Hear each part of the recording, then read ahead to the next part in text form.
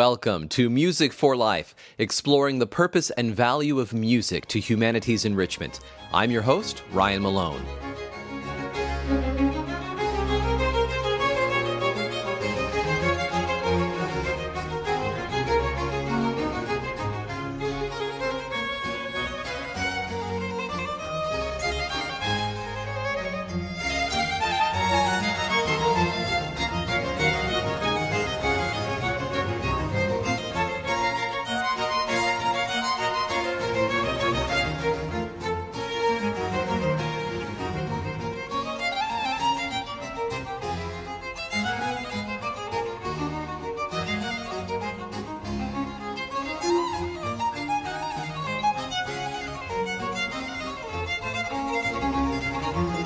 This is a recording of Christopher Hogwood conducting the Academy of Ancient Music with solo violinists Christopher Hirons, Monica Huggett, and Catherine McIntosh, performing the third movement of a concerto for 3 violins by Johann Sebastian Bach.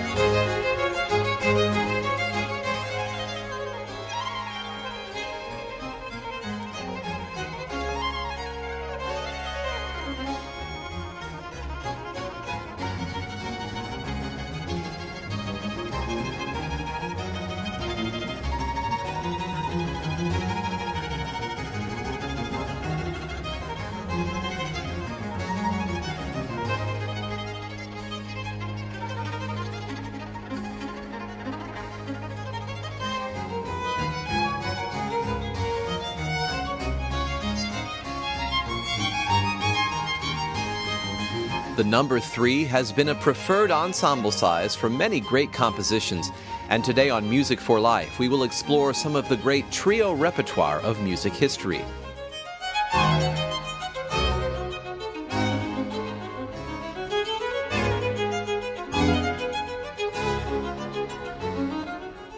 In our Sounds of Scripture segment, we will discuss a powerful trio in biblical times and its impact throughout the centuries.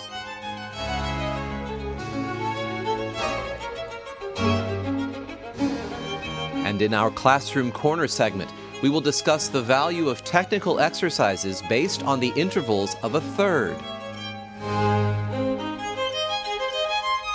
All this and more on today's episode of Music for Life, Music for Trios.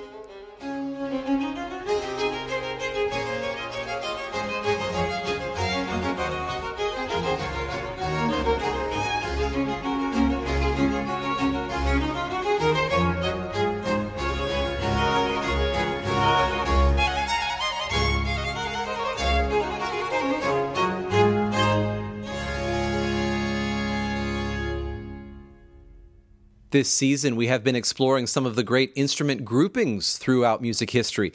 We've already discussed the great solo repertoire of history from instruments that usually were not heard completely solo, and we've looked at the great pairings of history. Today, let's explore compositions that combine 3 instruments together.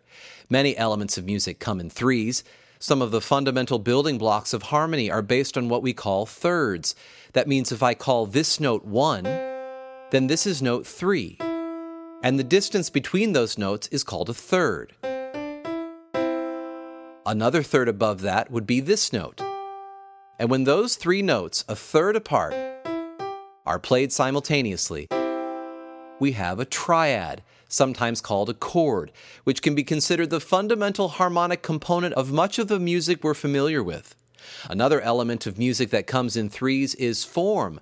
Some pieces are commonly written in what's called ternary form, or 3-part form. That means a movement or a piece of music will have 3 sections, perhaps 3 contrasting sections, but more commonly 3 sections where the first and third are essentially identical and the middle section is contrasting, what we'd call ABA form.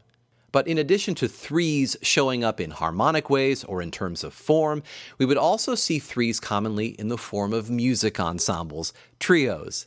We also see this favoring of the number 3 as far back as biblical times. For that, let's first have our Sounds of Scripture segment where we survey the Bible's many references to music for a longer sweeping historical perspective on our episode's theme. The Bible mentions thirds in a unique passage that we discussed on a recent episode. Shortly after David slew the giant Goliath, a victory song was sung in his honor, which can be found in 1 Samuel 18:6. These verses read, "And it came to pass as they came, when David was returned from the slaughter of the Philistine, that the women came out of all cities of Israel, singing and dancing to meet King Saul with tabrets, with joy, and with instruments of music." The phrase instruments of music is literally thirds in Hebrew. This could mean that the women were using a triangle or triangular-shaped instrument in their song. I suppose this is another way the number 3 shows up in music, the shape of the instrument.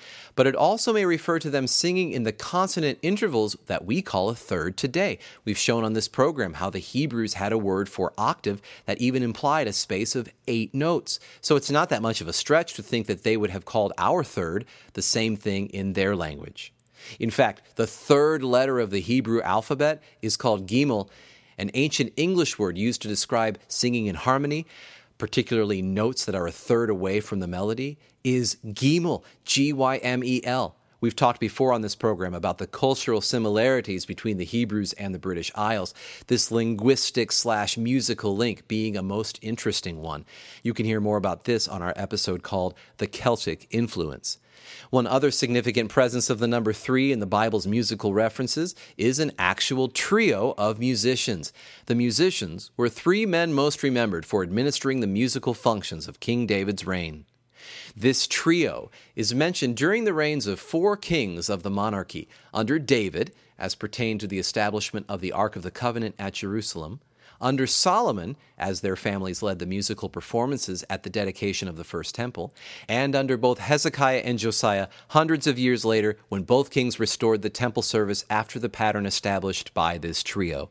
Let's examine each of those briefly. There are 2 passages of Scripture during the reign of King David that show how heavily this trio served under his administration. First, we see them when the Ark of the Covenant is being brought back to Jerusalem. The first time David had tried this, it ended up in disaster. When he realized he had to get the Levites involved, his second attempt to bring this important symbol to the nation's capital was far more successful.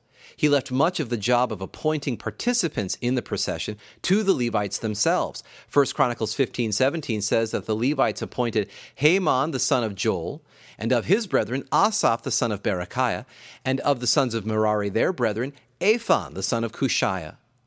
We know from other passages this Heman was the grandson of the prophet and judge Samuel. The passage continues to show how all the musicians were used. Verse 19 specifically shows this. So the singers, Heman, Asaph, and Athan, were appointed to sound with cymbals of brass. So not only were they given a role with the cymbals, they are also noted as singers.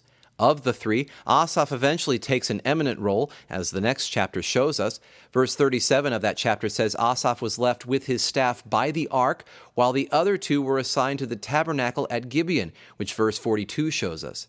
It shows us that the latter 2 were adept at playing trumpets also, and it reveals that Athan's name had been changed to Yeduthun, meaning praising.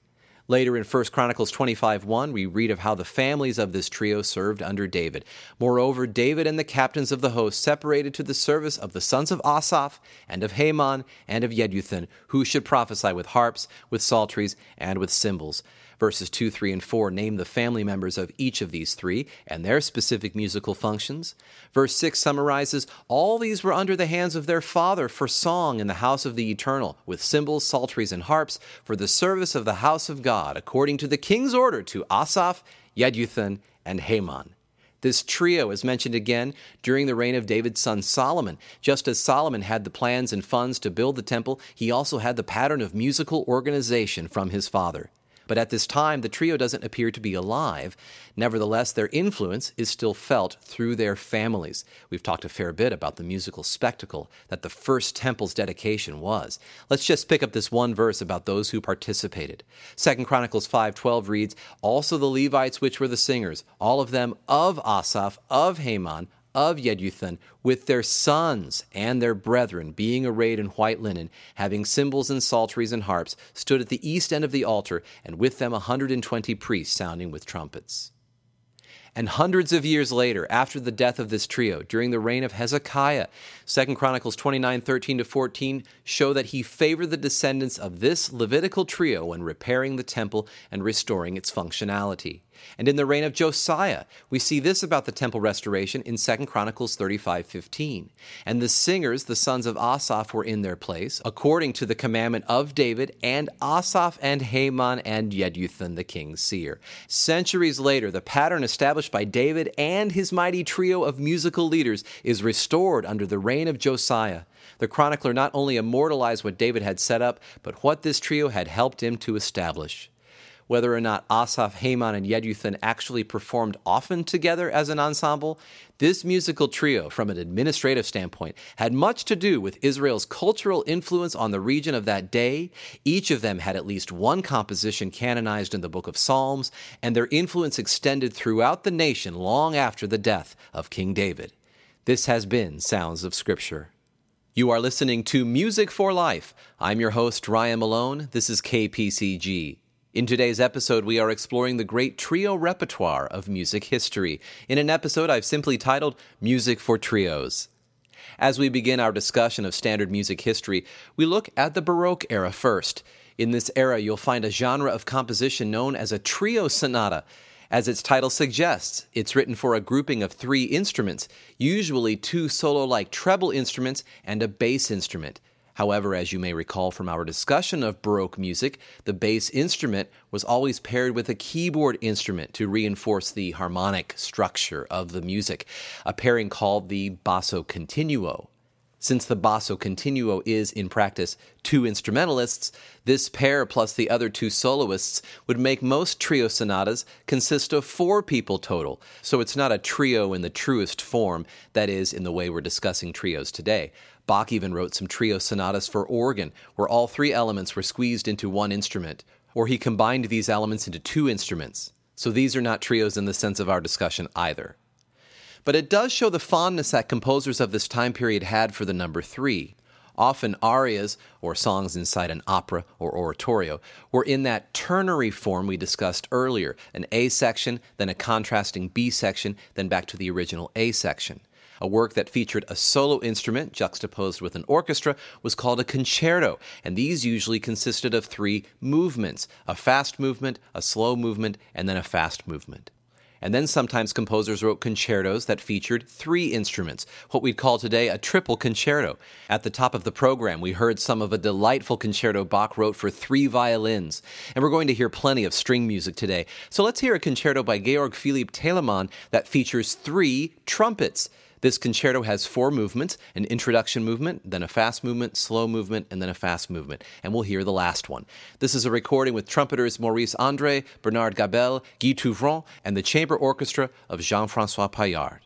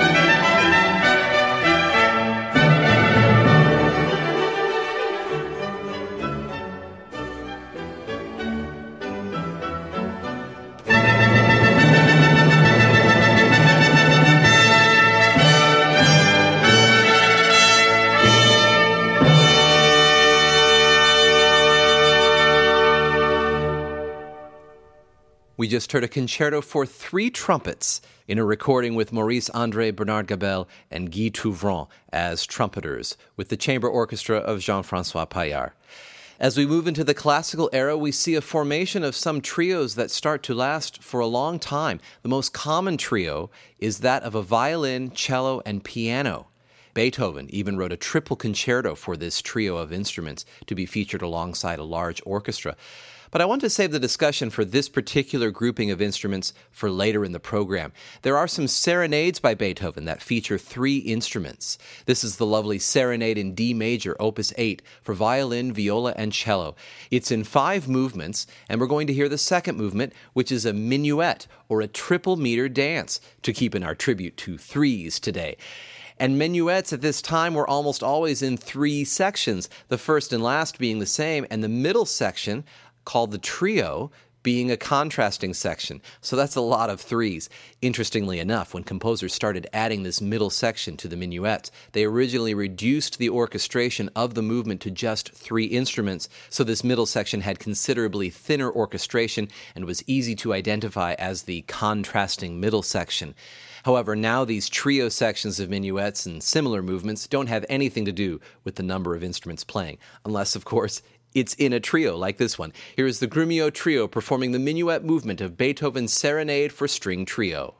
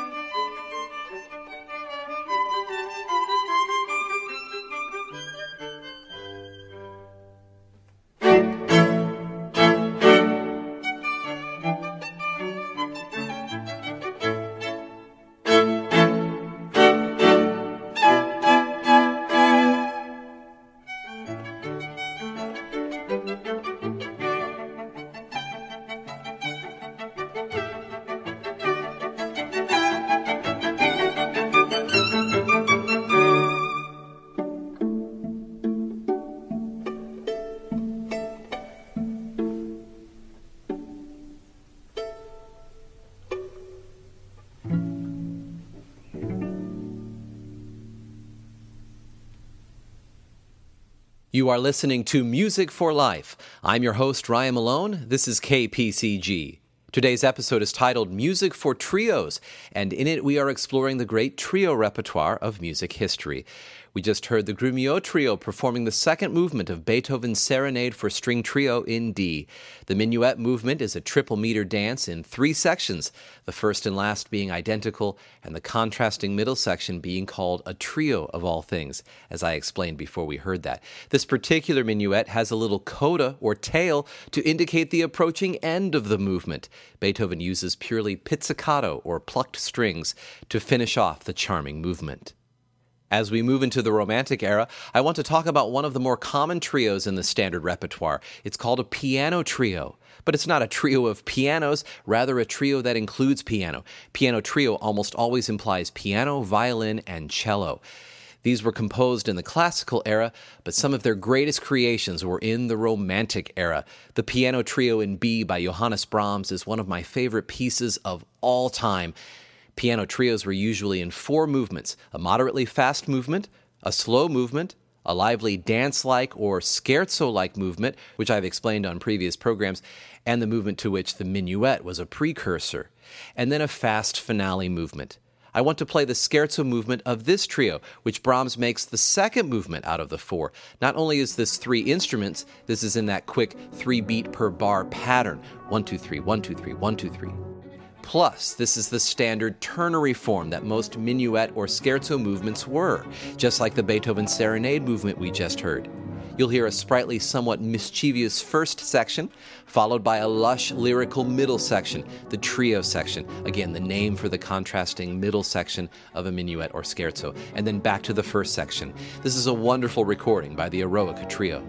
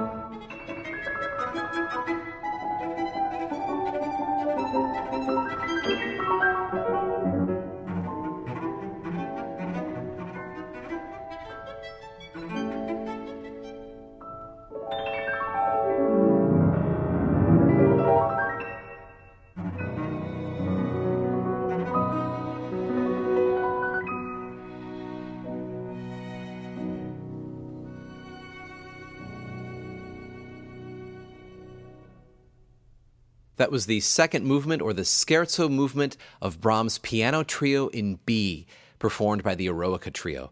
I could play tons more Romantic-era piano trios, but in the interest of balance and time, I won't. I will say, though, that if you liked that, the two piano trios by Felix Mendelssohn are equally as marvelous. We haven't heard anything from vocalists yet on this episode, so let's hear a trio of voices. Giuseppe Verdi wrote a gorgeous trio to end his opera Aida. It's set in ancient Egypt. Radames is a victorious warrior who is gifted the hand of the pharaoh's daughter, Amneris, in marriage.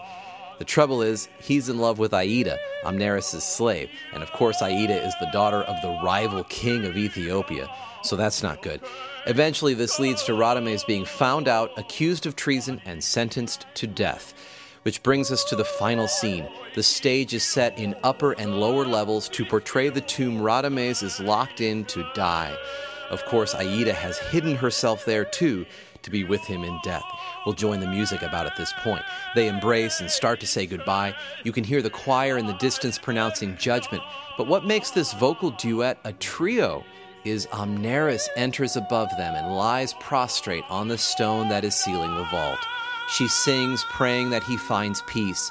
Gently, Aida dies in Radames' arms in the tomb below, depicted by the final strains of the high strings, and you will hear Amneris repeating the Italian word pace, which means peace, over and over as the curtain closes. You can distinguish the roles by the voice types. Radames is a tenor, sung in this recording by Franco Corelli. Aida is a soprano, sung by Birgit Nilsson. And Amneris is a mezzo-soprano, sung by Grace Bumbry. So Aida will sing higher and Amneris will sing lower, with the orchestra and chorus of the Rome Opera Theater conducted by Zubin Mehta. You may want to get your tissues, folks. This is High Drama, the trio from the end of Verdi's Aida.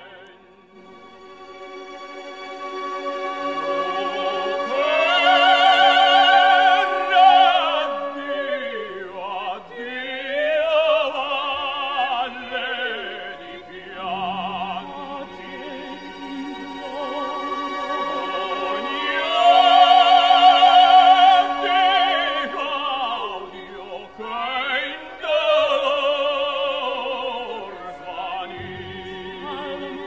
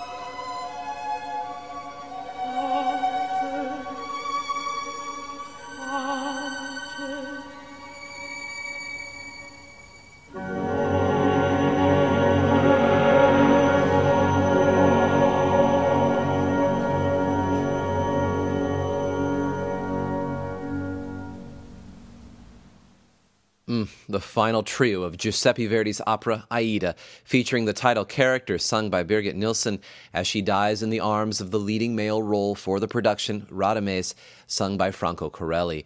And completing the trio and the love triangle is Amneris, sung by mezzo-soprano Grace Bumbry. We heard Zubin Mehta conducting the orchestra and chorus of the Rome Opera Theater.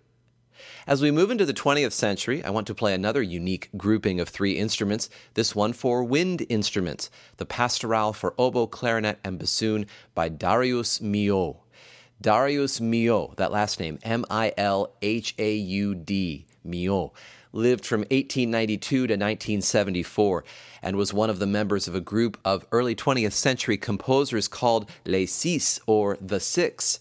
He is well known for the development of polytonality in music, the use of different keys simultaneously. He simplified his works later in his career while still maintaining and exploring this style. As a result of this technique, Milhaud's music sounds dissonant, but still maintains a lyrical quality. He wrote over 400 works, including radio and film scores, symphonies, choral works, a 2-piano suite, chamber music, and 18 string quartets. Again, Milhaud was a member of Les Six, a group of young composers famous for opposing the music of France's past. But Milhaud's Pastorale actually defies the aggressive preaching of Les Six and reveals the composer's roots in music of the past, his interest in folk songs and French Baroque composers. This piece is like a miniature prelude and fugue where the oboe takes the lead role. The mood and atmosphere of the piece is described in the title, Pastorale. We are hearing a recording of David Theodore on oboe, Roger Fallows on clarinet, and Robert Jordan on bassoon.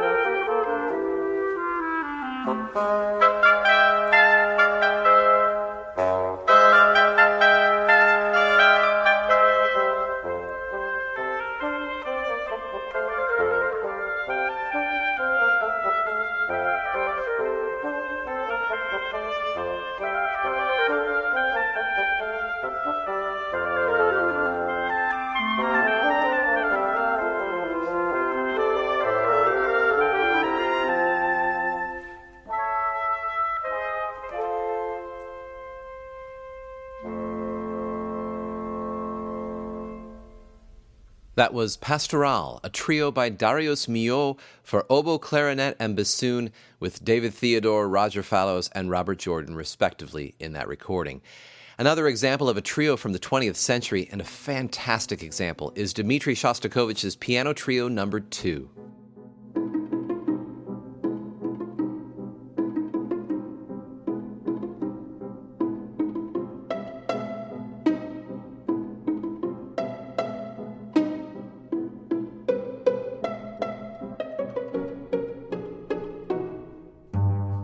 Shostakovich wrote this piece after the death of a longtime friend and colleague, Ivan Solartinsky. This piece pays tribute to Solartinsky and memorializes this sad event in Shostakovich's life. A bitter blow for me, he called the death of this friend. Shostakovich said, "I owe all my education to him. It will be unbelievably hard for me to live without him." The piece has a predominantly melancholy nature, countered by sections of cheery, dance-like passages. There is a clear folk-like quality throughout, and the final movement in particular contains tunes intended to evoke Jewish dance music. This section was most likely included to pay tribute as well to the painful suffering brought by the Nazis in Russia, as well as to comment on the shameful history of anti-Semitism. We're listening to a recording of the Eroica Trio.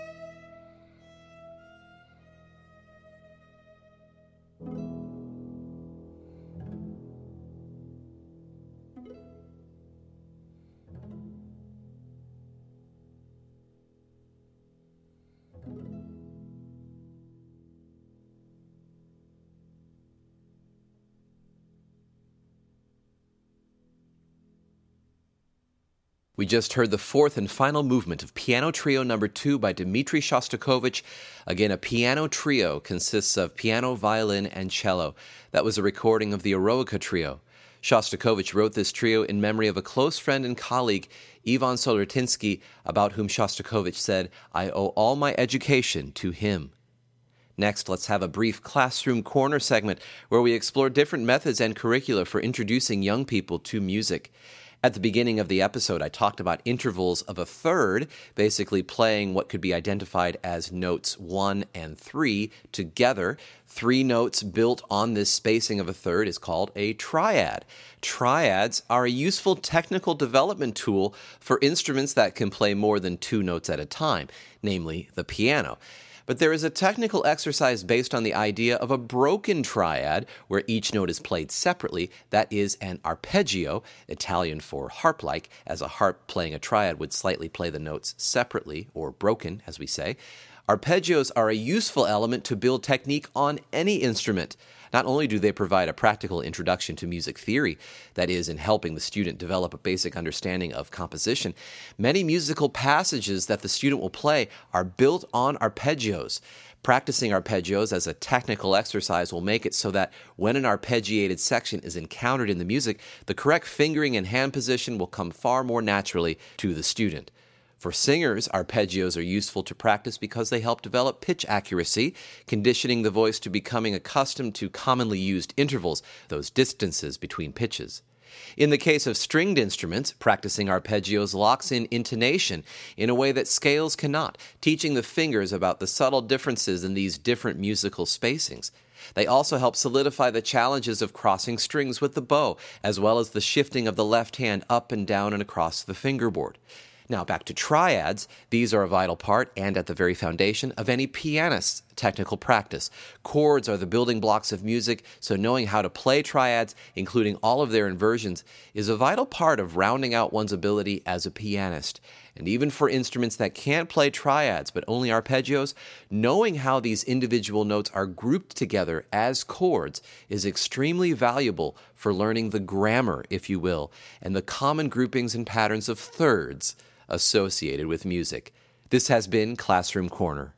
You are listening to Music for Life. I'm your host, Ryan Malone. This is KPCG. In today's episode, titled Music for Trios, we have explored the great trio repertoire of music history. We heard a trio of trumpets, a string trio consisting of violin, viola, and cello, the extensively used piano trio, violin, cello, and piano, and even a woodwind trio consisting of oboe, clarinet, and bassoon.